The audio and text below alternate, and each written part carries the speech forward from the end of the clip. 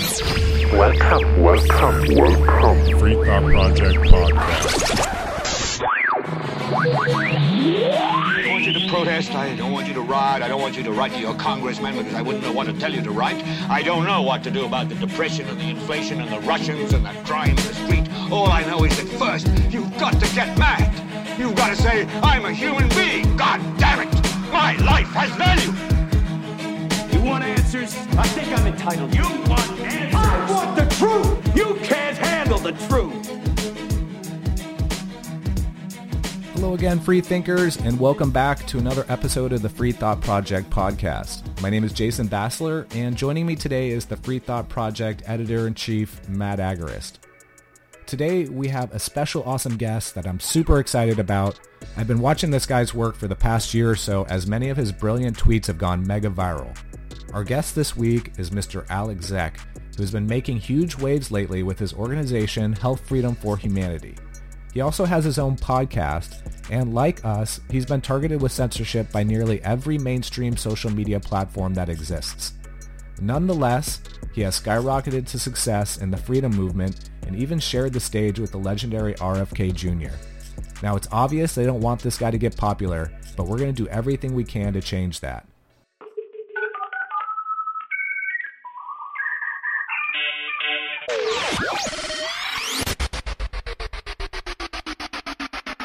Welcome to the podcast, Mr. Zeck. It's an honor to have you on.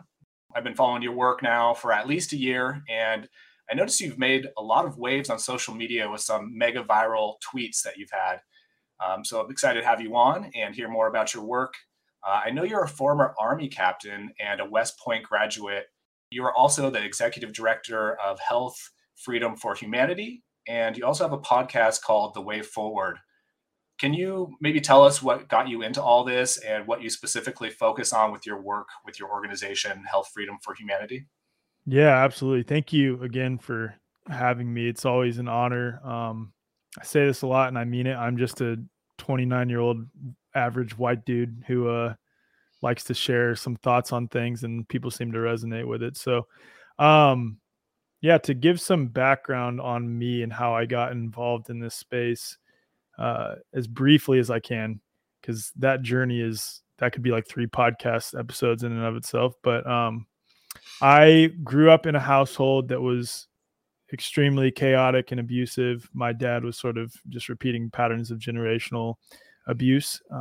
And then my mom was very negligent and codependent, more focused on fixing my dad or trying to fix my dad, avoiding her own individual problems, and not really giving myself and my siblings the attention that we deserved as their children. And so my dad, when I was 13, went to rehab for 6 months to a year. And when he went to rehab, my mom, because of just the dynamic between those two, went to go see a psychiatrist. And the psychiatrist didn't ask my mom about anything in the realm of trauma healing, anything to do with, her diet or her connection to God, source, universe, consciousness, whatever you want to call it. No modalities to help her heal. It was simply a 15-minute discussion, and then she was prescribed multiple benzodiazepines and SSRIs, right? And of course, at the time, we thought, well, they're the experts, they know best, and we didn't question any of it. But over the course of the next 10-ish years, my mom's health continued to spiral downward. And it was a spiral because she would have up moments. And in those up moments, we were like, oh my God, the drugs are working. We, have our mom back, so to speak. And in the down moments, and when I say down, and they became progressively worse over 10 years, she would be hallucinating, not leaving her room for 2 to 3 weeks at a time, hardly eating, hardly sleeping, thinking that I was her dad and she was her 13-year-old self again, just screaming, crying, walking around the house at like 2 a.m., seeing figures and stuff. And then was in and out of mental hospitals, had multiple suicide attempts in mental hospitals. It was extremely dark. And so my personal story within that, and it all kind of connects, is one of the many positive aspects of my upbringing, and there were a lot, like it wasn't all bad, right? There was some dark ass shit. I mean, I was physically abused. I was verbally abused. I was neglected. It was just chaos all the time. But because my dad was so authoritarian, I was smart enough and athletic enough to get into West Point. That was actually the only reason I went to West Point, was because that was the only Division I basketball school that was recruiting me. That's literally the only reason. I never thought about being in the Army, although I did grow up near Fort Leavenworth, Kansas. And a lot of my friends' parents were officers in the Army, but that had never crossed my mind. It was simply because that was the only school recruiting me for basketball. And ended up going to West Point, knew that I would have to serve 5 years in the Army. Didn't really know what I thought about it. It was more so going there for basketball. I get there, get cut from the basketball team right during cadet basic training. So I, was considering leaving, but it was like kind of decided to stay because in the Matrix or in Normie land, having a degree from West Point means something, right? So it's just like, you know what, I'll finish this out, serve my minimum of 5 years, get out, and then I have a degree from West Point. And so fast forward to my senior year at West Point, at West Point, we call it first year. My senior year at West Point, we're looking to put my mom in a long-term facility at this point in time because of how bad her health has gotten. And by chance, she saw a therapist. I don't remember the therapist's name, but the therapist was reading a book called A Mind of Your Own by Dr. Kelly Brogan. And had you looked up Dr. Kelly Brogan back then, and especially now on Google, you would find that she's a, quote, pseudoscientific quack, spreads misinformation and disinformation, deliberately trying to harm people. And my mom, or at the time, Kelly happened to have a practice in New York City, and West Point is in New York. I had my West Point graduation. So my mom came for my graduation. She was basically delusional the entire time. However, she was there. And then she went to go see Kelly with my dad. My parents were still together at that time. That's a whole separate story. But they went to go see Kelly, and Kelly said, "Allie, you are not bipolar. You're not this. You're not that. You need to focus on healing your trauma. You have trauma that you have just stuffed down and suppressed it with these benzodiazepines, SSRIs. They've made you worse. You need to be mindful. You need to treat food not only as a source of nutrition, but as a source of medicine for your body. You need to completely reframe the way you look at life." Just a very holistic approach to health. And in a matter of 4 to 6 months, my mom's health, actually really in a matter of 2 to 4 months, my mom's health began turning around. We began seeing sides of her we hadn't seen in nearly 10 years. And so she began to heal. And then my wife, who I had just married at the time, 9 years prior, was diagnosed with lupus and rheumatoid arthritis, and was again under the care of multiple rheumatologists, was chronically inflamed all the time. Your SED rates, your ESR, which is like the inflammation levels in your blood, my wife's were off the charts. Normal human range is between 20 to 28. My wife's was at 68, which is like the highest on the charts. And then when she was on some of these immunosuppressive drugs, she was oddly enough, she was on hydroxychloroquine for a while. Her SED rates went down to like around 45 to 50, but the pharmaceuticals she was on led to other symptoms, which led to more drugs, which led to other symptoms, which led to more drugs. And she was on this like never ending wheel of pharmaceutical products. And after we saw my mom begin to heal, we were like, let's just try the same approach to you and see if it works. And so we started this holistic approach to health. My wife started tapering off all of her medications that doctors said she'd have to be on forever. And she started feeling better than she'd felt in 10 years. And finally, she had been offered all of her medications for like a month. So we just decided to schedule another appointment to see if her blood work reflected that. Sure enough, her blood work reflected that she had like no inflammation, and her inflammation was within normal range. Wow. And the rheumatologist was kind of like, well, it seems like your medicine's working pretty well this time. She's like, I'm not on any medicine. I've actually gotten off all my medicine, and it just changed the way that I approach health. So those two situations, right as I commissioned as an officer in the Army, put me through tons of cognitive dissonance, obviously. And it wasn't that like I was super pro allopathic, pro pharmaceutical, but like when I was at West Point, I got all my vaccines. I didn't think anything of it. When I thought I was healthy, and I was for the most part. I was an athletic dude. But after seeing two people in my life who are perpetually ill, one almost dying within the allopathic system, leave that system and then adopt the approach of a quote pseudoscientific quack and begin to heal drastically, that changes your whole outlook on health and everything. So I just began researching obsessively, like, what else do I not know? And that led me down the rabbit hole of 9/11. That led me down the rabbit hole of literally everything, as it, typically does for people. And it was really interesting because that was while I was an officer in the U.S. Army, just graduated from West Point. I began learning the truth about our government and what our government does. And I was just like, oh my God, I definitely want to get out. I knew I already wanted to get out after 5 years, but I was like, I definitely want to get out. And there's still like a piece of me prior to COVID, which is the next piece of the story. There's still a piece of me that said, you know what, as long as I don't serve a combat role, I can still stay in the system because that's okay. That's how I rationalized it in my head.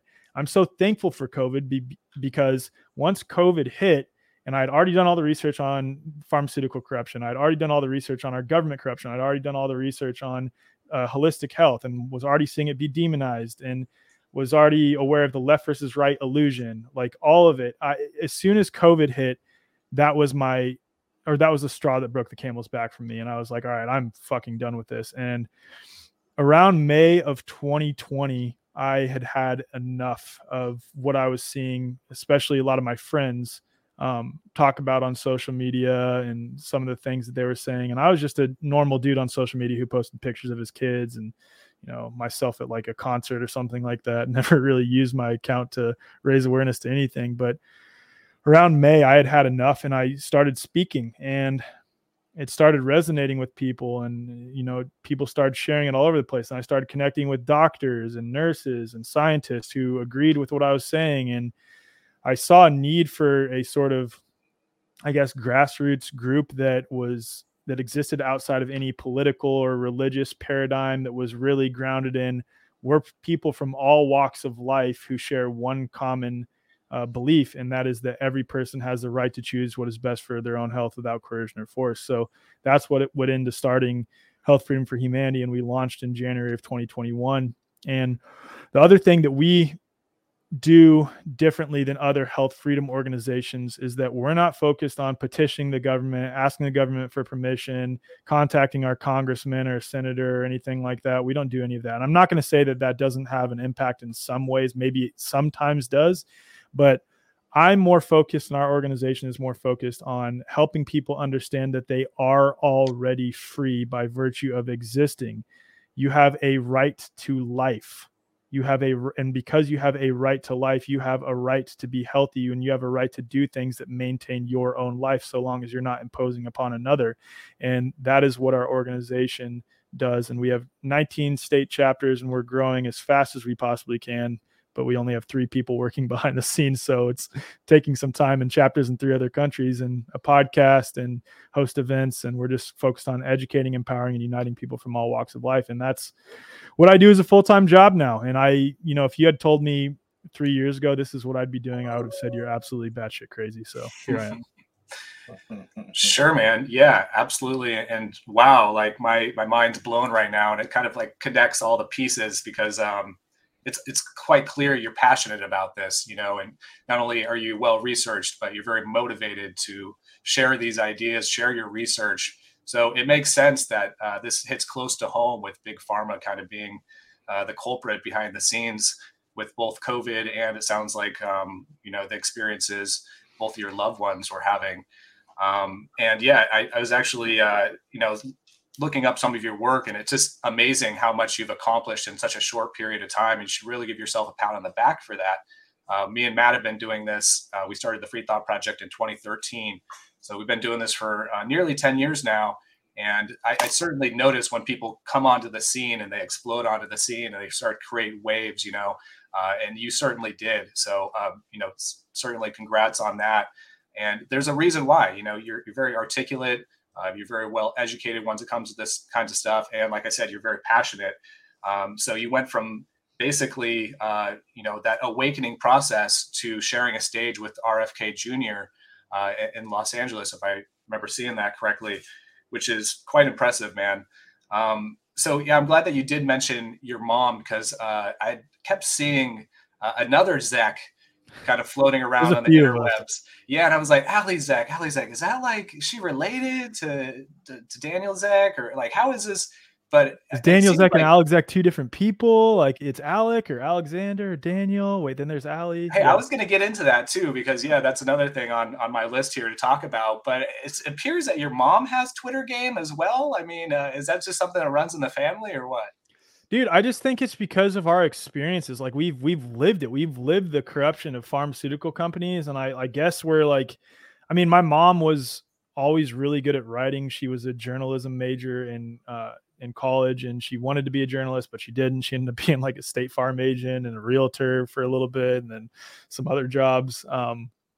And because the first half of my life, my dad was a college basketball coach. So my mom just got whatever job she could get near where my dad was coaching. But she'd always talked about wanting to write a book. So it's just natural for her to be good at writing. And actually at West Point, that was my absolute best subject, was anything in the realm of writing and just like breaking down complex things. And I also majored in systems engineering, so I'm able to piece together multiple things and how they all connect into one optimal solution, typically for nefarious purposes. So I'm able to highlight that pretty well. But it's the same with my mom. We've lived it, but we're also, I guess, just good at writing. Sure.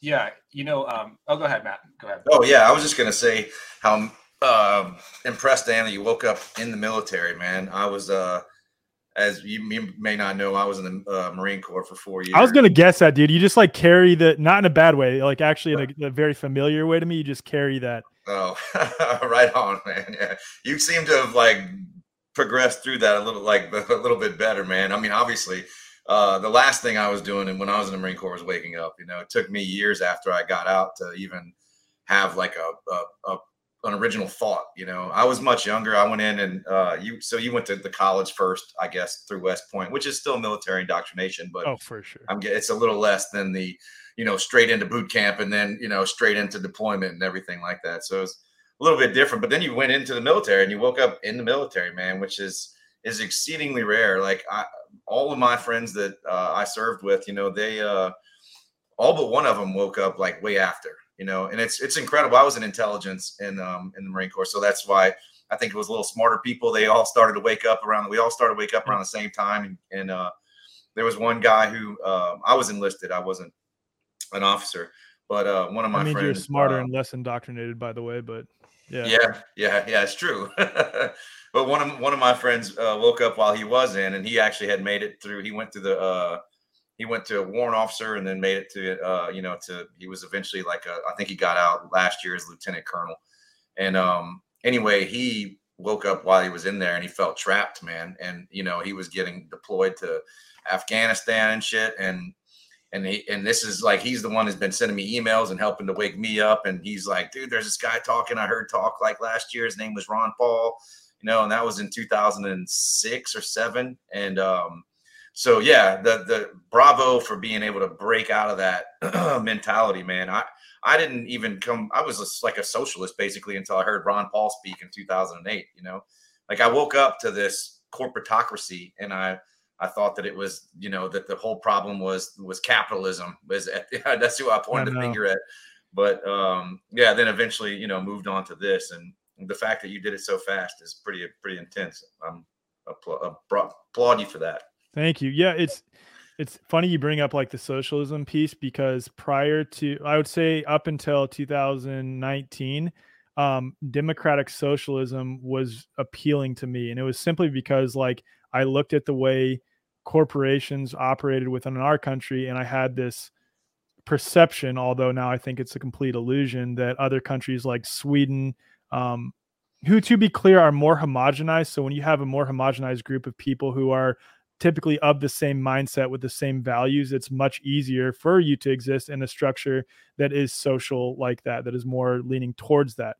But I just looked at the way our country was run and immediately swung the exact opposite way. But I could never reconcile how like, people like Bernie Sanders, for example, was so pro pharma and pro vaccine, but then also would talk bad about the pharmaceutical companies, but then would say good things elsewhere. And I was like, dude, does he not fully get it? Maybe he's just not aware. And then once COVID hit, and to be clear, I had never voted. I've always thought, at least in our country, the left versus right paradigm was a complete illusion. It was just, I looked at countries like Sweden, like Denmark, like Norway, like Finland, who are typically more leaning in the direction of democratic socialism. I was like, you know what, like that could honestly work. But I just, as soon as COVID hit, I was like, okay, no fucking way. Literally not. Like that will never, ever, ever work. And I would consider myself, I don't like labels, but more leaning towards voluntarist or anarchist now. Like that's honestly, I just think if we can each obey natural laws, right? Like not imposing our will onto another life form. And there's some spiritual implications there too, at least for my own self. Then we can all exist without any sort of centralized authority over us altogether, period. Like I just don't see any purpose for it. Everything that I see government touching, it makes worse. Yeah, Bravo. That's the logical process, man. That's what leads to voluntarism is challenging your principles and breaking through cognitive dissonance that is necessary for supporting a statist society. You keep like that cognitive dissonance, holding two controversial beliefs at the same time is what's necessary to exist. You know, you have people like Lauren Boebert, the congresswoman from Colorado. You know, we did a piece on her when she was running because she said taxation is theft, and I'm like, whoa, she's running for and now she's completely statist, still believes in the drug war. You know, all this other shit. It's just like, really? So you think taxation is theft, but it's okay to use that money to go after people who want to put something voluntarily into their bodies that you disagree with? Really? Okay. It's been the taxation is theft motto has been adopted by the right, even if they don't quite get it fully. I mean, I feel like they're on the path to maybe understanding it, but they still haven't converted completely over to voluntarism. But yeah, I agree with what you had said there. You know, it's funny. Bernie Sanders spent so much time demonizing the government, talking about, you know, how out of control the state is, and yet he still wants to continue to grow it. You know, that's kind of double standards. It's like, well, why don't we have more policies? Why don't we have more agencies to, you know, combat the government corruption? And it's like, wait, do you just not like connect the dots here, Bernie? Because he does say so many good things, right? Yeah, like, sure, but then he always brings it back to the solution is to have more government that is making all the problems, have more corporate involvement that is creating all the problems behind the scenes and is actually running the government. It makes literally no sense. He's so contradictory. And like a piece of me wants to believe he's actually a well-intentioned dude. He's just still so caught up in that paradigm and can't see outside of it. But then I second guess that when I see, you know, videos surface of moms who have vaccine injured kids approaching him and he just like brushes them off. I'm like, dude, there's something else there. Sure. He has a block to seeing that, man. I mean, he could be like a well-intentioned dude. And I think, you know, when I've listened to him talk on long form conversations like this on like Rogan several times, and it seems like he's genuinely good. And I think he would not have been so easily cast out of the establishment, you know, like during the primaries and everything, had he not had some good intentions, you know. And economics are just so important. You know, once you start to kind of understand economics, you really look at the world through a whole different lens, and it feels like he's refused to do that. And you know, maybe he's more on par with some of the mainstream economics, but you know, from a libertarian point of view, it's Austrian economics kind of makes the most sense. And once you start to kind of dive into that world, it's almost like you start connecting the pieces, the dots start to connect in your own mind. But so yeah, I mean, it doesn't make much sense. Voluntarism is the only morally consistent, logically consistent ideology out there. There's that old joke, you know, what's the difference between a libertarian and a voluntarist or an anarchist? And it's 6 months, you know, because if you are doing the work, if you are doing the research, you know, you just kind of go down the line. You're trying to be consistent with applying the non-aggression principle, and eventually, you will end up in voluntarism. You know, there's really no way of deviating outside of that. Now, of course, you know, big tech hates it when we're consistent about the non-aggression principle and applying that to your thoughts online. And I know that's something that you've dealt with quite a bit, right? I think we messaged back and forth. I asked you like, well, how many accounts do you have now? And you're like, oh, this is my 9th, like casually, and to be honest, you've probably experienced as much censorship as we have. In 2018, we actually lost 6 million fans. Wow. Both Facebook and Twitter took us down on the same day. And it was pretty devastating. We're still trying to rebuild since then. But I know you've had like so many different accounts now with different names, and I'm kind of like embarrassed to admit this, but I actually don't know your real first name. I don't know if it's Alex or Alec okay, or Daniel or what. I just call you Mr. Zeck. Whenever I talk to people about you, it's like Thank Zeck. you. I feel very Zeck. important when you say Mr. Zeck. So my name is Daniel Alexander Zeck, but Okay. my parents, for whatever reason, they say it's because my dad's name is Derek and my mom's name is Ali, and you put Ali and Derek together and it's Alec, and that's like could be an abbreviated version of my middle name, Alexander. It's all really confusing. It's even still confusing to me, but I go by Alec.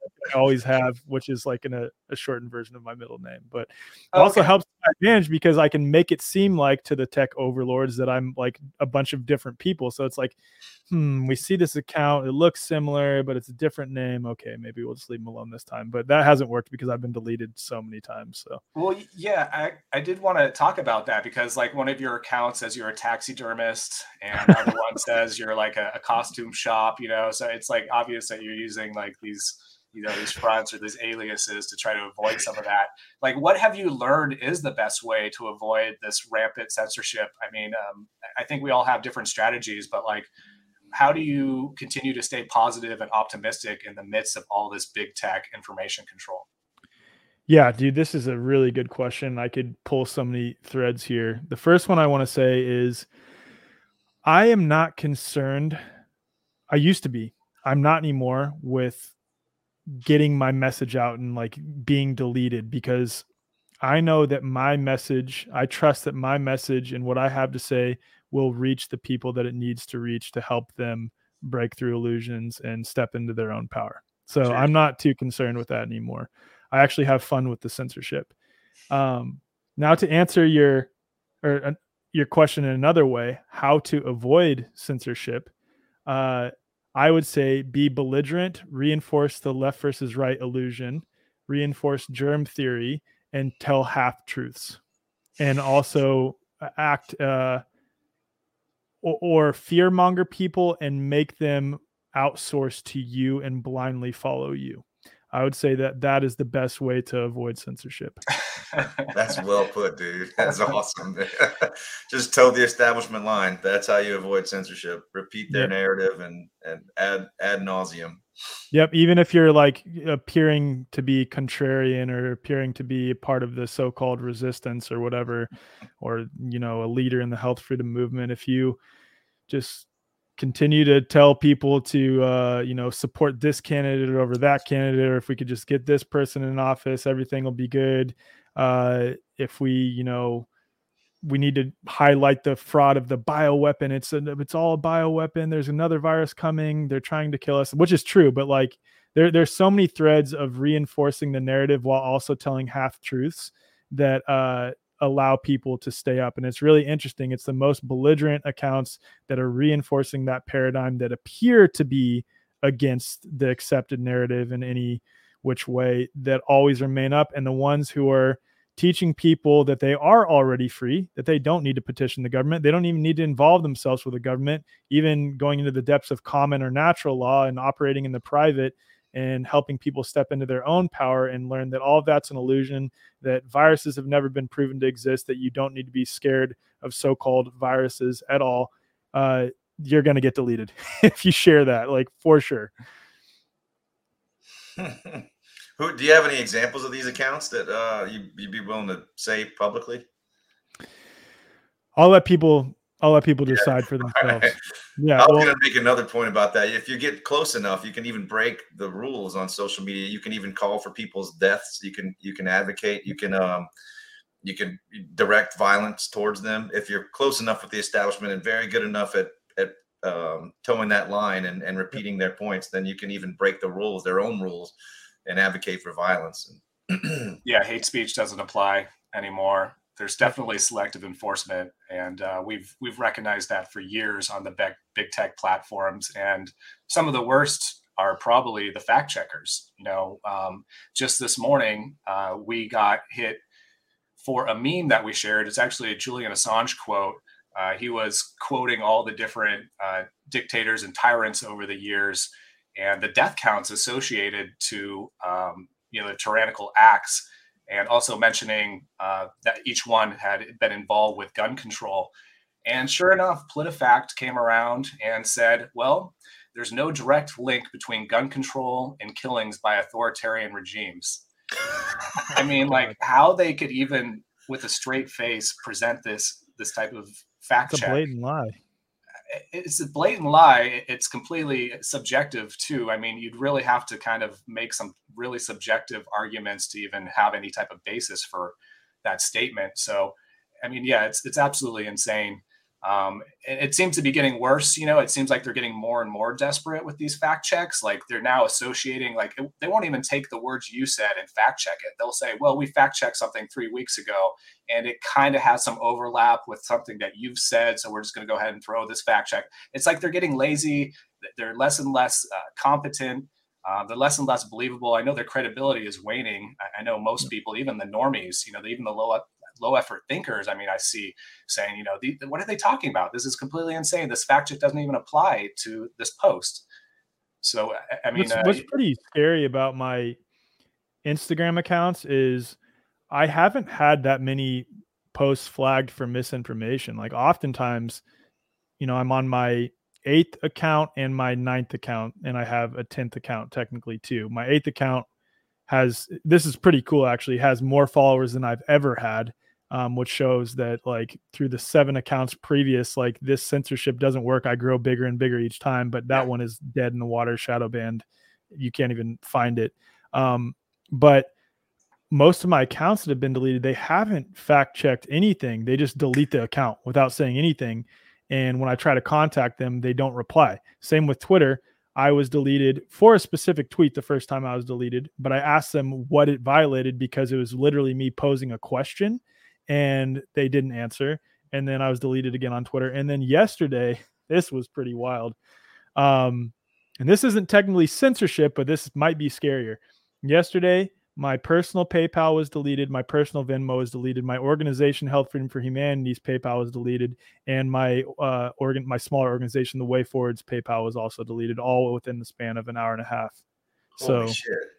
Yeah. Are your personal and your business separate from each other? Are they under different? They're completely separate. They're under different emails on different accounts. My Health Freedom for Humanity one, I don't even have access to the PayPal account, or I don't use it a lot. And my name, I don't think, is associated with it in any way. It's our organization. Our deputy executive director runs it. So I saw that on Twitter. Some Eric July, he also was deleted from PayPal. I was unable to sleep last night thinking, like, oh fuck, they're gonna do the same thing to us and remove all PayPal. But I got up and checked, and I was like, okay, we're still good. But yeah, apparently they're cracking down right now. Yeah, I had a friend, Ben Tapper. His PayPal was deleted a month ago, and he reached out to PayPal and asked what he specifically violated. They never replied, so I'm not gonna hold my breath, I'm sure, because I reached out to them yesterday and asked what I violated, and they haven't replied yet either. And it's just interesting because they would have had to have someone specifically tip them off about me, or someone internal to PayPal know about me, because they would have had to cross-reference multiple accounts that I'm associated with, some that don't even have my name on them, and just know that I'm affiliated with them, and remove them. There has to be some third-party entity who's doing all this. I mean, when we were taken down, remember this is 2018, it was within the same day, both Twitter and Facebook. And that was one of the first times that both of those companies had coordinated, at least for the same day, removal of pages and accounts. So yeah, I mean, what do you think? Do you think there's some kind of like third-party agency that's being, funded by these big tech companies to like I mean, I know this is all speculative. You're putting on your tinfoil hat here, but I mean, it almost would make sense, right? Like, dude, I think it's either that there is some unnamed third-party entity that, follows the network of all of us that connect closely, and maybe sees the ones who are causing too much waves against them, right? And when I say against them, it's like those like you, Jason, like you, Matt, and I, and what you guys do. It's like we're not being hostile or belligerent. We're actually just saying ignore the fucking system because it's all fraudulent. It's all an illusion, and step away from it altogether, Right. rather than use your energy and power to quote resist the system. What you resist persists. Just step away from it. Take your monopoly pieces off the board and go the other way. Raise awareness to the issues of the system. Call it the lie that they propagate and the propaganda and all of it, but don't give it your energy by resisting it, because that's saying that you have power over it. So the ones that are saying that, I think that they highlight those and target them much more than the other ones. And I think it's either that, or I think that there actually are, and I want to be specific with my word choice here, there are elements of controlled opposition within these movements, no doubt. We know that. Like it's too obvious. That's how they run. They absolutely want to control any of the movements that are against them and lead them astray, so they don't actually have any positive effect. So I think that, I'm becoming increasingly aware of people that I've associated with that I am now trying to distance myself from. And I haven't associated with them too closely. It's just more like an acquaintance thing, but still I'm now looking at some of the other things that they've done and questioning their motives and saying, okay, I'm just going to distance myself from them completely, because just the way they behave kind of indicates to me that they may be some co-opted agent. Sure. Now you got to trust your spidey sense on those things. Yep. In regard and to you can that obsess third about party, that shit, dude. You can really like where it will overwhelm you and you don't want to fucking trust anyone. And you're like looking over your shoulder at every moment.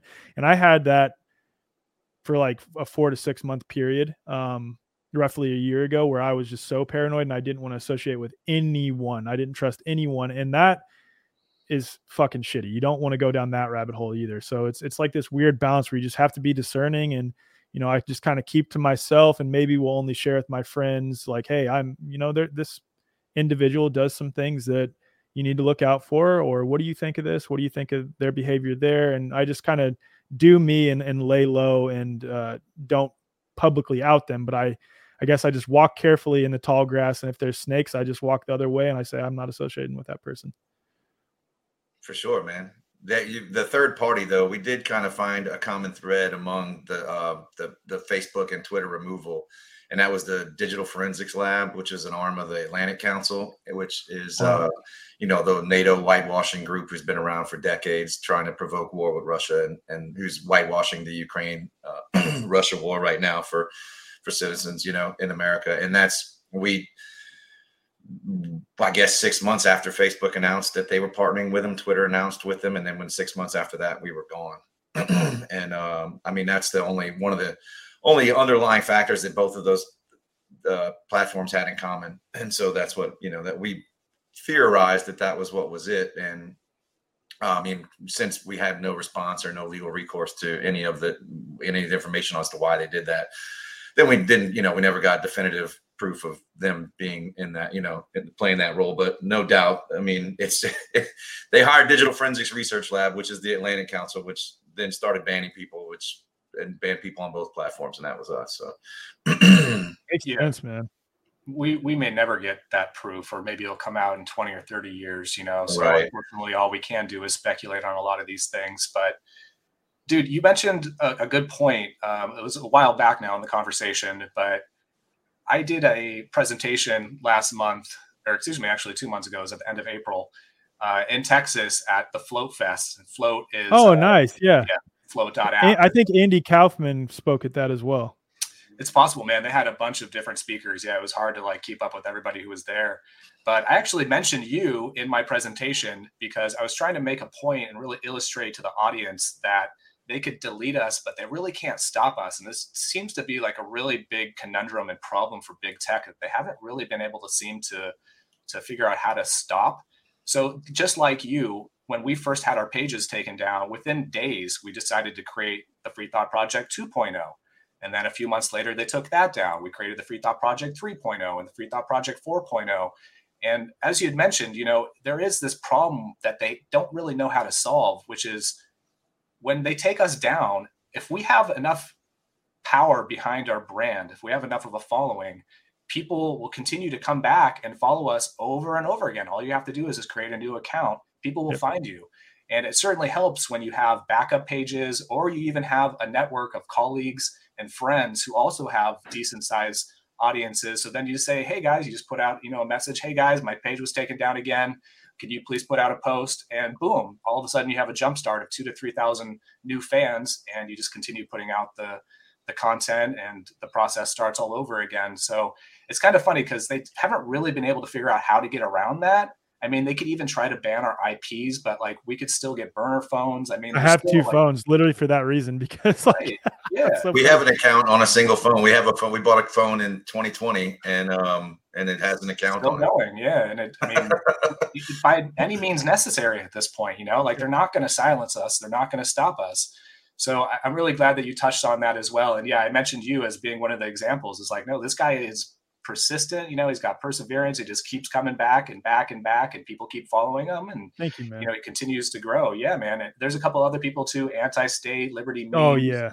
I mean, all these guys. Do you know the people behind Anti-State? Because I freaking love them too. They're awesome. Yeah, man. In fact, I reached out to him earlier today. And I was like, I'm talking to Zeck, man. What do you want me to ask him? And he was really excited to hear. And in fact, I might have to get around to his question here just because I mentioned it now. But yeah, he's a great guy. He's super generous, super supportive. I know he has his own T-shirt line, and yeah, I love him. I love his stuff. I mean, very much in line with you and what I say. He seems awesome. Thanks, brother. So you were right.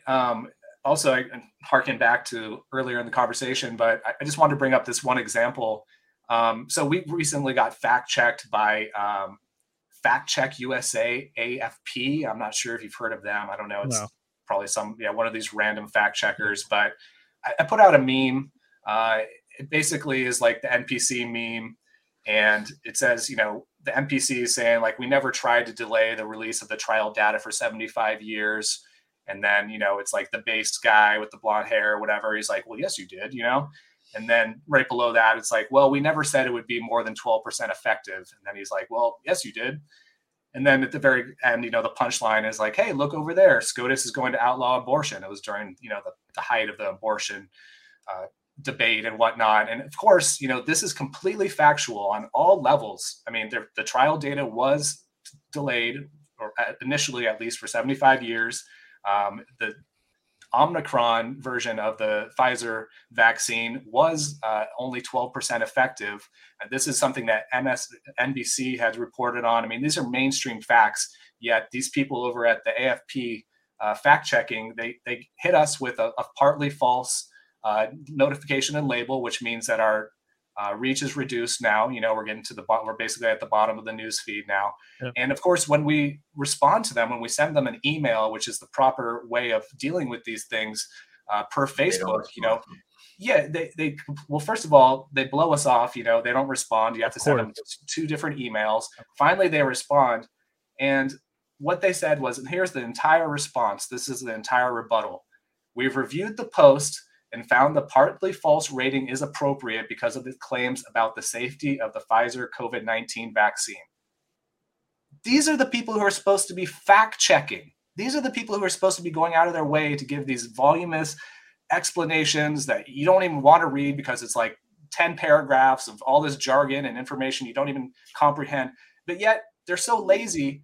They know that they could take us down. They know they could throttle our reach. They know that they could get us shadow banned, because ultimately, maybe not this specific organization, but a lot of these organizations are run by bigger publications, by like Reuters, by USA Today, that accept money from pharmaceutical companies. Yeah, and there's that, of course, too. But they could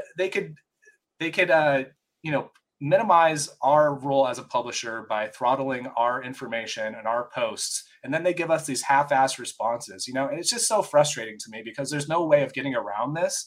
I mean, Facebook says, well, you just send an email and you appeal it with them. You're appealing it with the same company and the same organization who fact-checked you. How much incentive do they have to actually reverse that, right? I mean, none, dude, none. And like, it's so funny this ties into everything that's gone on in the last 2.5 years and what goes on with the police, right? Is it's always the deferring responsibility to someone else. Like, oh, sorry, like that's not on us. Like we're Facebook. This is an independent company that's doing this. And then you do it to them and they either don't respond to you or they'll defer to someone else somehow, or they'll just double down and say, sorry, that's just how it is. We think this post is, ultimately false. And it's like, on what grounds? It just is. It's false. We said so. And that's what happens with the whole COVID situation. It's like, I'm just following orders, or just the police. I'm just following orders. Sorry, I'm deferring responsibility to someone else instead of actually, being willing to understand what you are propagating. And if you're propagating a lie or what you're standing for is complete bullshit, you just defer responsibility. Roger that, man. Yeah. Which the function of the state is to pass the buck, man. You probably learned that quickly in the military as well. Absolutely. And I'd like to speak on Pfizer for a second too. It's just so interesting to me that obviously your audience is already going to be aware of some of the stuff that I'm going to say, but maybe these are little tidbits that they can share with other people. So Pfizer has repeatedly, deliberately lied, falsified data, knowingly caused harm, deliberately misled regulators, used unwitting children in Africa as guinea pigs for this experimental antibiotic. And this is the one that most people aren't aware of. The the former commissioner of the FDA, Dr. Scott Gottlieb, is now on the board of directors at Pfizer. Many people are aware of that, and that's already clearly a huge conflict of interest, right? But while he was commissioner of the FDA, one of the things that he did was to expedite the approval process for experimental drugs, right? That is one of the things he did while at the FDA as commissioner. Fast forward, he is now on the board of Pfizer. Pfizer literally just had an experimental drug expedited in its approval process. So the same policy he implemented while he was the commissioner of the FDA, Pfizer, who he's now on the board of directors of, uses it to their advantage to expedite the approval process of their experimental mRNA vaccine. It's just unbelievable how corrupt it is. Scott Gottlieb goes back further than that, because before he joined the FDA, he was with Merck. Yep. And if you're familiar with the plant-based drug, I guess it is a drug, kratom, Scott Gottlieb waged a war against kratom while he was in the FDA, and actually tried to get it outlawed, and was on record multiple times, because they have the Kratom Association, the Kratom Users Association in the United States, and they were lobbying to try to keep kratom legal because it's helping millions of people not die of opioid overdose. And he said publicly several times that there's no data showing that kratom use can help to wean people off of opioid addiction.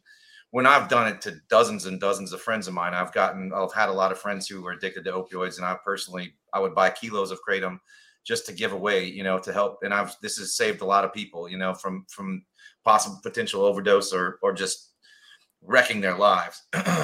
But that being said, so Scott Gottlieb waged this war for the entire 4 years he was in there, and repeatedly claiming that there's no data. But while we were doing this research back in 2017, 2018, we found that Merck, while Scott Gottlieb was working for Merck, actually held several different patents on the kratom alkaloids that Merck conducted the studies of specifically for treating opioid withdrawal. Wow. So he not only knew that, but he was lying about that, to the American people in an American position office. And that's how corrupt these fucking people are, dude. It's a revolt. From Merck to FDA to fucking Pfizer, that's what they're doing. Yep. It's and that's just the tip of the iceberg, man. That's the stuff that we can see publicly, and we don't see any of the other stuff behind the scenes, which is even more atrocious, I'm sure. Yep. I'm pretty sure too, at the time when we were covering those articles, Matt, they were really focused and honed in on the fact that 39 people across the country, or some minimal number like that, had died from kratom. And of course, when you look into the details, they couldn't even prove it was from kratom. They had opioids in their system. They also had in their system. Yeah. Then you're like, wait a second, but that is a drop in the bucket compared to pharmaceutical deaths, Exactly. But no one's ever died, dude. If you're gonna die from kratom, I would have died from kratom a long time ago. That's true. That's very true. I've taken so much where I've thrown up and had to take some time off, but I'm pretty sure you can't, unless you choke on it. I'm pretty sure you can't die from kratom.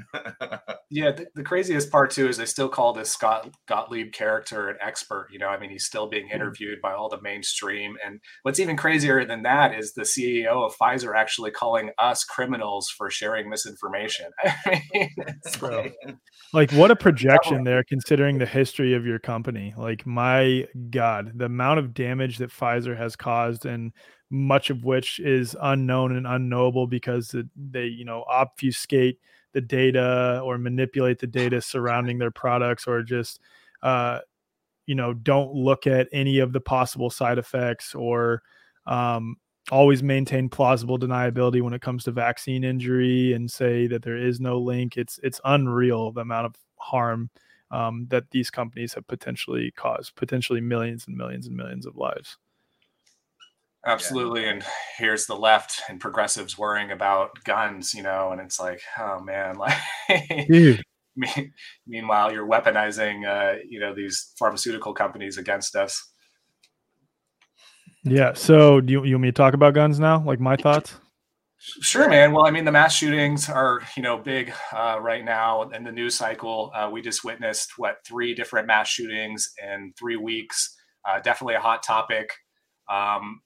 So I know we probably have, if you're a voluntarist, similar views on this, but what's to say gun control is going to work when places with extremely strict gun control like Chicago? It's obvious that it doesn't. I mean, yeah, what's your take on all this? Well, let me use an example of something that happened recently. So there was either a college or high school graduation recently, and this like cracked out dude started spraying, I believe it was an AR-15 into the crowd, and a lady who had a concealed carry permit had a pistol on her and shot him and fatally wounded him, thus saving potentially tens, hundreds of lives in the process, right? And that gets literally no mainstream coverage, while this recent shooting, which I want to be clear on this, is absolutely horrible, is very, very, very sad. The fact that innocent kids died in school, horrible, right? No one wants that. But the first example I gave does not reinforce the narrative that guns are bad. That actually reinforced the narrative that a good guy with a gun is what you want in a situation when there is a bad guy with a gun. And bad guys, regardless of whether guns are outlawed, will always find ways to get them. So the second example, the school shooting, reinforces that narrative better than anything else could, to where now people are so myopically focused on gun control, just gun control, without considering any other option whatsoever, or considering the implications of a government who over the last 2.5 years coerced people to receive an experimental product made by notoriously criminal pharmaceutical companies who aren't liable for injury or death, giving them the exclusive rights to things that can cause massive amounts of harm. That's so ass backwards to me in every which way. And there's so many examples throughout history where taking away the rights of the citizen. Actually, let's use a recent one. Australia, they don't have access to guns like we do because they all gave their guns back to the government, I think, in the 1990s. And I know so many Australian people that have reached out to me and said, dude, I was against the ownership of guns. Like my family, we gave our guns back to the government. We thought that was the right thing to do. But now with what's happened with COVID, we fully think that the reason, or one of the main reasons, that the US has not succumbed to tyranny to the level that us or that Canada or, New Zealand has, is because you still have the right to bear arms and you still have the right to own semi-automatic and automatic weapons in some states. And I'm like, I completely agree. And the deeper thing here, tying it back to the pharmaceutical industry, ironically, is that there's been articles that have come out that have showed that virtually every mass shooter in the last 10 to 20 years was on some form of psychotropic medications or had just come off some form of psychotropic medications. And me seeing how my mom was when she cut cold turkey off of Xanax and how delusional she was, that was actually some of the darkest points of her health journey. Because before she met Kelly, she cut cold turkey because she started to get a sense of it may be the drugs causing this. And we thought she was crazy. We were like, no, you need to stay on those, right? But she had this intuitive knowing that they were wrong, but she cut cold turkey, which shocks your brain. And if you look at the link between psychotropic medications, there's plenty of peer-reviewed studies on benzodiazepines and SSRIs, and they're linked to homicidal or sometimes suicidal, in my mom's case, suicidal ideation. But oftentimes they do produce homicidal ideations. And there's plenty of studies to back these up. And that's, again, the thing that no one wants to talk about. No one wants to blame pharmaceutical companies there, but it's like so obvious. There's an obvious link between these mass shooters being on benzodiazepines or SSRIs when they commit these atrocious acts. And then deeper down the rabbit hole, we know that the FBI, I believe is the FBI, had a program to actually train. You probably know this better than me, Jason, so you probably want to pick it up from here. The FBI had a program to train, I think, people into committing, like you take it. I don't want to misspeak here. Yeah, well, Matt wrote the article. Have you had a chance to brush up on that one, Matt? Or because there was an article that went viral again recently from 2017 that we actually wrote, and it was an aggregated article screenshot that all of a sudden was all over the internet. About it was on a shit site too a week ago. But yeah, I think that's correct. The FBI was caught by the parents of autistic or mentally disabled. I don't remember specifically. Yeah, mentally disabled teenager trying to groom him. They were pretending to be a girl, I believe. Holy shit, man. Yeah.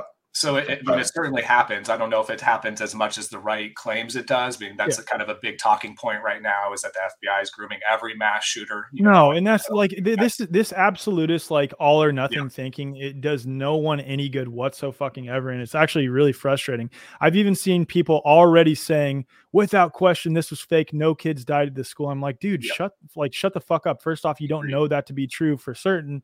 And second, that does no one any good. It can still be that this was a complete setup. It was still a false flag, but a false flag does not imply that real people were not affected by it. Just like 9/11. There's people who say that no one died during 9/11. I'm like, what the fuck? Oh my God. Like, that is like the dumbest shit I've ever heard. People died, but it was set up by our own government. It was an inside job and real people were harmed. And that actually makes it more tragic than what the accepted narrative is. I mean, people still get pissed off when we say it was a false flag set up by our government.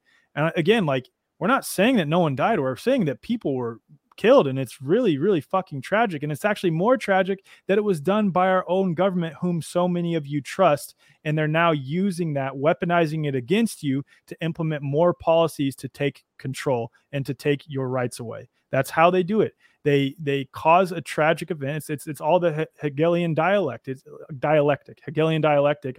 Over and over and over again, problem, reaction, solution.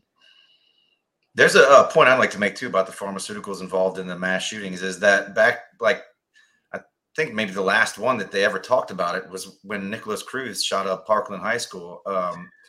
I think we covered a story. There was a woman talking about it on Fox News, and Fox News cut her off. She was talking about, well, we need to address the fact that the SSRIs are tied to many of these, and then Fox News was like, oh, we got to go to commercial, and then they cut her off. But I don't think that since then, I don't think that anybody's ever mentioned that ever again, man. And the pharmaceutical industry's control over media is just, I mean, it's grown immensely in the past 2 years. So I don't think we're ever going to see another chance of that happening again. And like where that just gets out there, where someone might be, red pilled or whatever, just from hearing that, that just that little soundbite on mainstream, or even seeing somebody get cut off for that reason.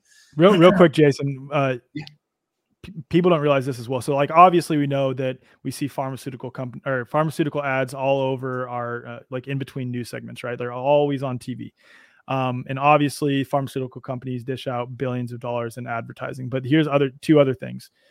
So every single mainstream news organization shares at least one board member with at least one pharmaceutical company. So let's think about the implications of that. These board members are going to meetings with Pfizer, Merck, Sanofi, Johnson & Johnson, GlaxoSmithKline, Moderna, and sitting in on those board meetings, ensuring the direction of that organization. Then they go to their news station, Fox, MSNBC, CBS, CNN, and tell them what to report on, what type of news to report on, and what not to report on. That's a massive, massive conflict of interest. So even someone like Fox News, who does say some tidbits of truth, I actually think Fox News is the ultimate form of controlled opposition in a way, because yes, they share some amazing truths, but they share it in a way as if like, this is all you need to know. We're exposing the system. That's it. This is whatever we say. That's all you possibly need to know. It goes freaking viral. Tucker Carlson says something, and he says a lot of good shit. I will give him that, but he never says the whole truth. Fox News never shares the whole truth and cuts right to the issue on anything ever. Yeah, and a portion of that, a lot of that, because Tucker Carlson is, I mean, love him or hate him, he does bring up some very powerful issues that literally no one else on the entire network talks about, that, you know, he has on Tulsi Gabbard and stuff. And a lot of that, I think, with at least in his regard, is the fact that they're fucking 4-minute segments, you know, like True. you can't address or, you know, anything in that time. And I'm not saying that Fox News isn't completely controlled opposition. I'm just saying in some regard, you know, it's because of their short form bullshit 4-minute fucking rants and then cutting away. You know, they let Scott Horton on with the Kennedy show. I guess that's I can't remember her first name, or maybe that is her first name. But yeah, I'm like, God, you got so much more to say, you know, but they're only doing like 8-minute segments, and it's not like she's stopping them from doing anything. But yeah, it's just the short nature of that show that tends or lends to that type of half-ass story. Dude, I was so glad to hear you say that we can't just buy into all these different conspiracy theories. And I know that you're much more of a thinker than just to jump on black and white thinking like that. But I think it's so important. I think it's something that we really need to reinforce within our community, is that there's nuance, right? There's always going to be nuance to these situations, to these incidents, to these conversations. And you're right. I think the more that people just jump onto these bandwagons, trying to be the most woke or the most edgy, you know, like, oh yeah, like this is a false flag. You're stupid for even asking questions. Obviously, this is a false flag. They get points within the conspiracy community, but really, is it doing anything to push our narrative, our questioning these official stories? Is it really doing anything to help to the general public? And I don't think so. I think the public wants to see that kind of discernment being applied. And the more that they see that discernment applied, the more likely they are to actually believe us and trust what we have to say, because we're actually making logical points based in reason and evidence, rather than just throwing out these assertions or assumptions. And to me, I don't know, it's just dangerous. And it seems to be very prevalent right now. I don't know if it's because a lot of these people who are putting it out there and espousing it are just kind of still in the beginning process of the awakening, but it's not responsible. And I think we could do a better job. I've said this frequently lately, and this is something that I still hold to be true mostly. A lot of the people that call themselves free thinkers or critical thinkers or awake are not. And what's happened is they've woken up to some of the superficial elements of harm within any of the exploitative, harmful systems that exist. And they have jumped on to this side, so to speak. And instead of actually cultivating independent and critical thought, they now blindly outsource to leaders on this side and blindly outsource to the most accepted, most popular counter narrative of the day.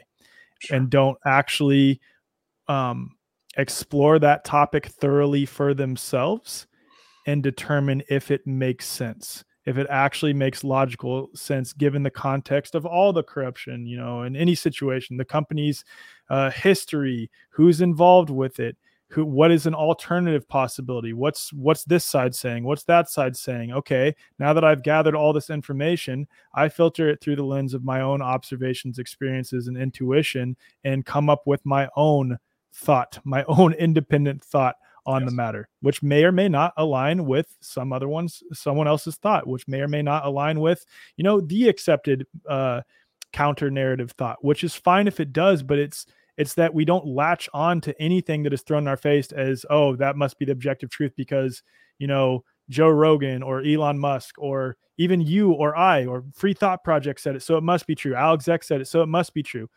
Fuck that shit. No more of that. It's that, okay, Alec Zeck said it. I typically agree with some of the things he says. So that might give me an indication. Free Thought Project said it. So I typically agree with what they say. So that might give me some indication. But I'm going to explore it thoroughly for myself and develop and come to my own conclusion on the matter rather than just blindly run with it. And it's so obvious that someone has succumbed to that lack of critical thought and are just accepting the most widely accepted counter narrative explanation for any issue. When you approach them and ask them, what makes you think that that is true? What makes you think that? And they also do the same thing that the other side does. And they respond with ad hominems, with bandwagon fallacies, with appeals to tradition, appeals to authority, with some other logical fallacy. And they can't actually provide any evidence or any independent thought or any logic to substantiate anything that they're saying. Most people can't even articulate an argument anymore. I mean, it's really, maybe anymore is the incorrect way of putting it. Maybe they just never knew how to even articulate an argument, and you just see assertions, and hey, look, we all have our own opinions, but like, if you want to come at me with truth, you need to articulate an argument. Yep. I don't think most people even have that comprehension, unfortunately. And to your point, like, we get things wrong occasionally. I mean, we're not always 100% right 100% of the time. I mean, nobody is, right? Not even the fact checkers. But, so I mean, yeah, they're wrong most of the time. Let's just put that out there. But I mean, yeah, absolutely use your own discernment. And on the flip side too, from what I just said, like, it doesn't mean that applying our own discernment means that we automatically believe the narrative, that we take all these things as truth, because that's irresponsible as well. In fact, I'm looking at a PolitiFact fact check right now that says the school shooting at the elementary school in Uvalde County, Texas, was a false flag, or wasn't a false flag. And it was posted on the same day the shooting happened. How the fuck are you going to determine whether it was a false flag? You're doing it wrong, PolitiFact. Like, you got to get you got to ask the questions and acquire some evidence first. But exactly. So I mean, here's that on the complete polar opposite end, where it's like, no, like, of course it wasn't a false flag. It's like, no, like, we don't know that either. Don't blindly dismiss anything. Don't blindly accept anything. That's it. Right. Yeah. Exactly. Yeah.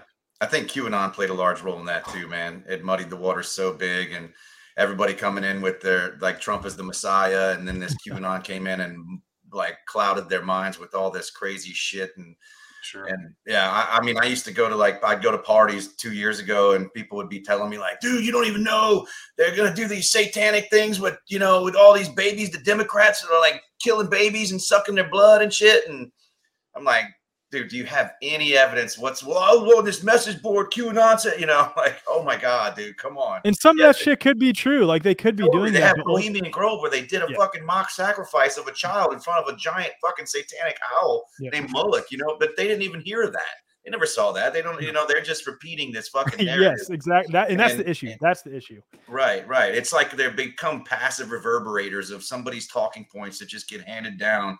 And man, I know that I was that for years, and I would defend those points, like, violently against other people's points, and I almost lost friends for it.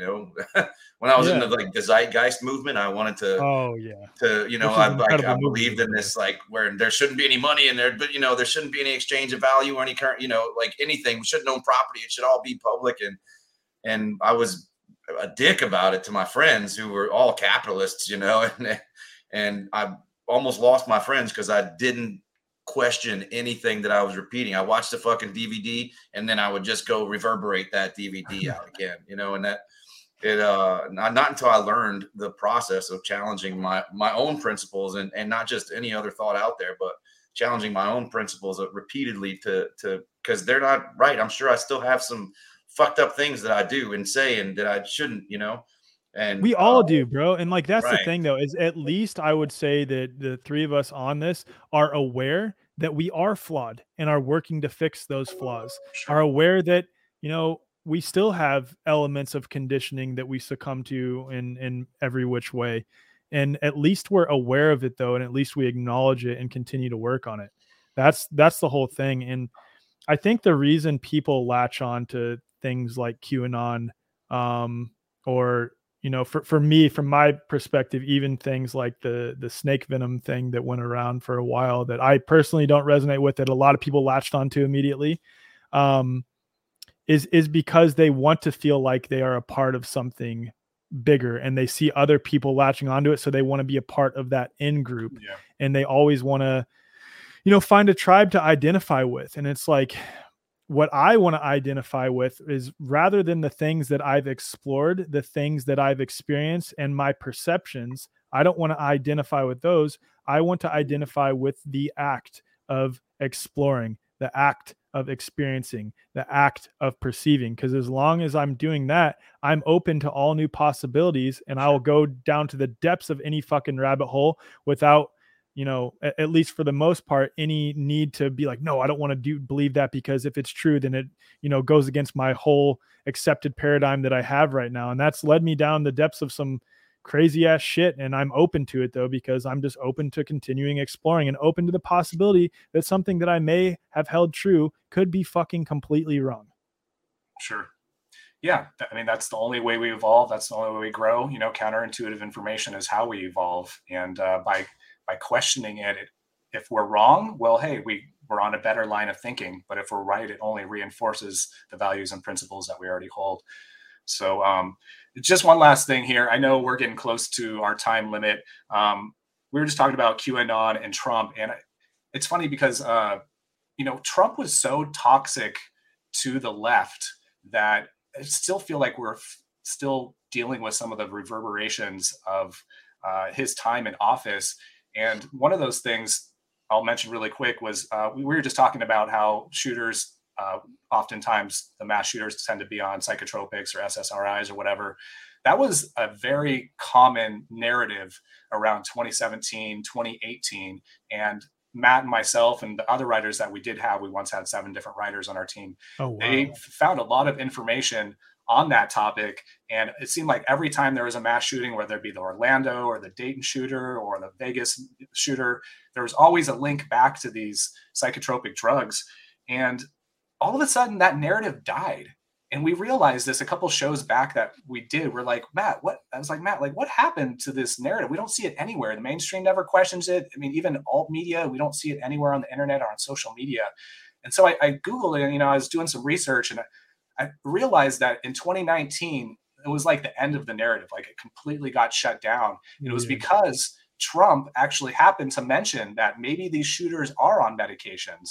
Maybe these shooters are actually, something wrong with their mind or whatever. And of course, immediately all the different fact-checking companies, a few which are associated with Big Pharma and Big Pharma actors, they, of course, shut down that narrative. They dismissed it. And since then, since about 2019, we haven't seen it since. I actually did a video on this on my own Instagram, and it's actually the most viewed video that I've ever done, because I think people realize, like, wait a second, like, how all of a sudden does this just completely disappear? Mm-hmm. And so it's kind of just starting to now resurface, but it's almost like we're not allowed to talk about it on social media. There's so many elements there. One is, this is a trap that people like us three typically get in, being so against, the left versus right illusion altogether, and against the federal government. Like, I don't identify with any of it, and I know you guys typically don't as well, is that we will also immediately think that a figure like Trump can't possibly say anything that is good, just like kind of like the left. Or we'll think that, that any element of someone that is controlled can't possibly say something that is beneficial. And that's an example. Like, Trump has actually, in, multiple occasions throughout history, even in, I think it was like between 2014, 2016, speaking about the potential link between autism and vaccines. Like, he absolutely has said things that are positive. It's that the totality of what he brings to the table, though, reinforces the tribalistic left versus right paradigm, gets people to blindly trust and blindly follow him as some, pseudo Jesus Christ, in a way that is coming to save us and subverting the system with his group of white hats behind the scenes and all this nonsense. And it's not that it's all bad or all good. It just is. And you need to be able to discern and differentiate truth from falsehood. And again, always come back to exploring something for yourself and cultivating independent thought. Now, the other piece of that is the fact that that died out in 2019 is extremely telling, because I would say the industry that has been the most, how do I put this? The pharmaceutical industry has been the one that has been the most heavily bombarded by people on our side of the spectrum. So they want to limit any possibility for us to draw attention to any other negative aspects of pharmaceutical companies right when they're literally needing those exact companies to be able to usher in this whole COVID charade, and then also inevitably the Great Reset. So of course they're not going to want to allow anything into the space that paints pharmaceutical companies, at least to that depth, in a negative light. Because the only thing you ever hear from the left or any pundit on the left or on the right, and well, on the right does typically talk about the vaccine issue a little bit more, but only superficially.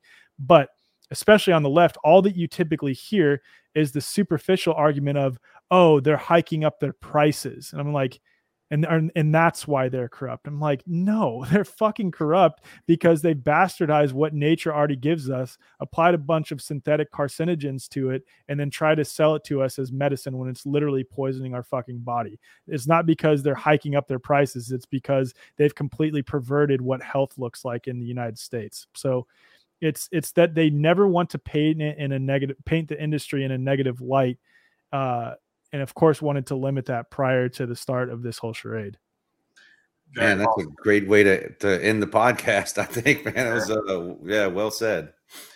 All right, guys. Well, please don't forget to consider donating or subscribing if you appreciate the work that we do, value for value.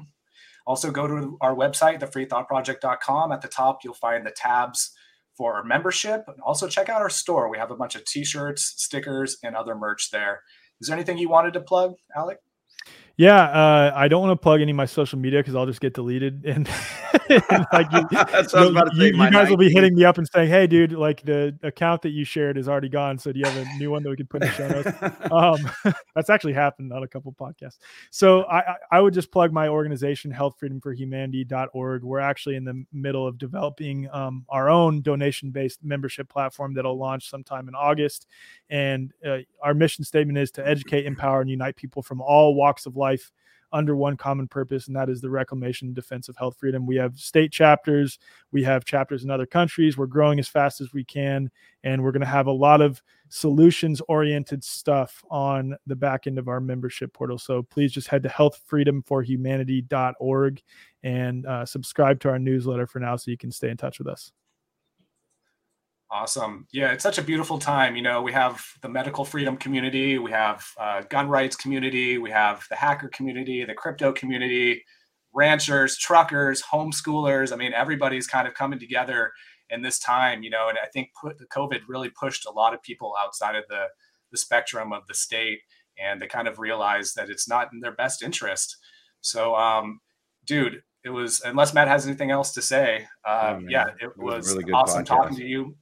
Brother, you're a leader. You've really stepped up to the plate during the pandemic and helped provide much needed perspective to thousands of people on the internet. And it makes sense why you found so much success in this arena. It also makes sense why you get so much resistance from the establishment. And, that often happens when we're dropping truth bombs over the target.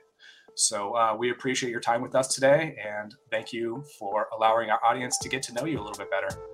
Thank you for having me, guys. Sincerely, thank you so much. For sure. Absolutely, brother.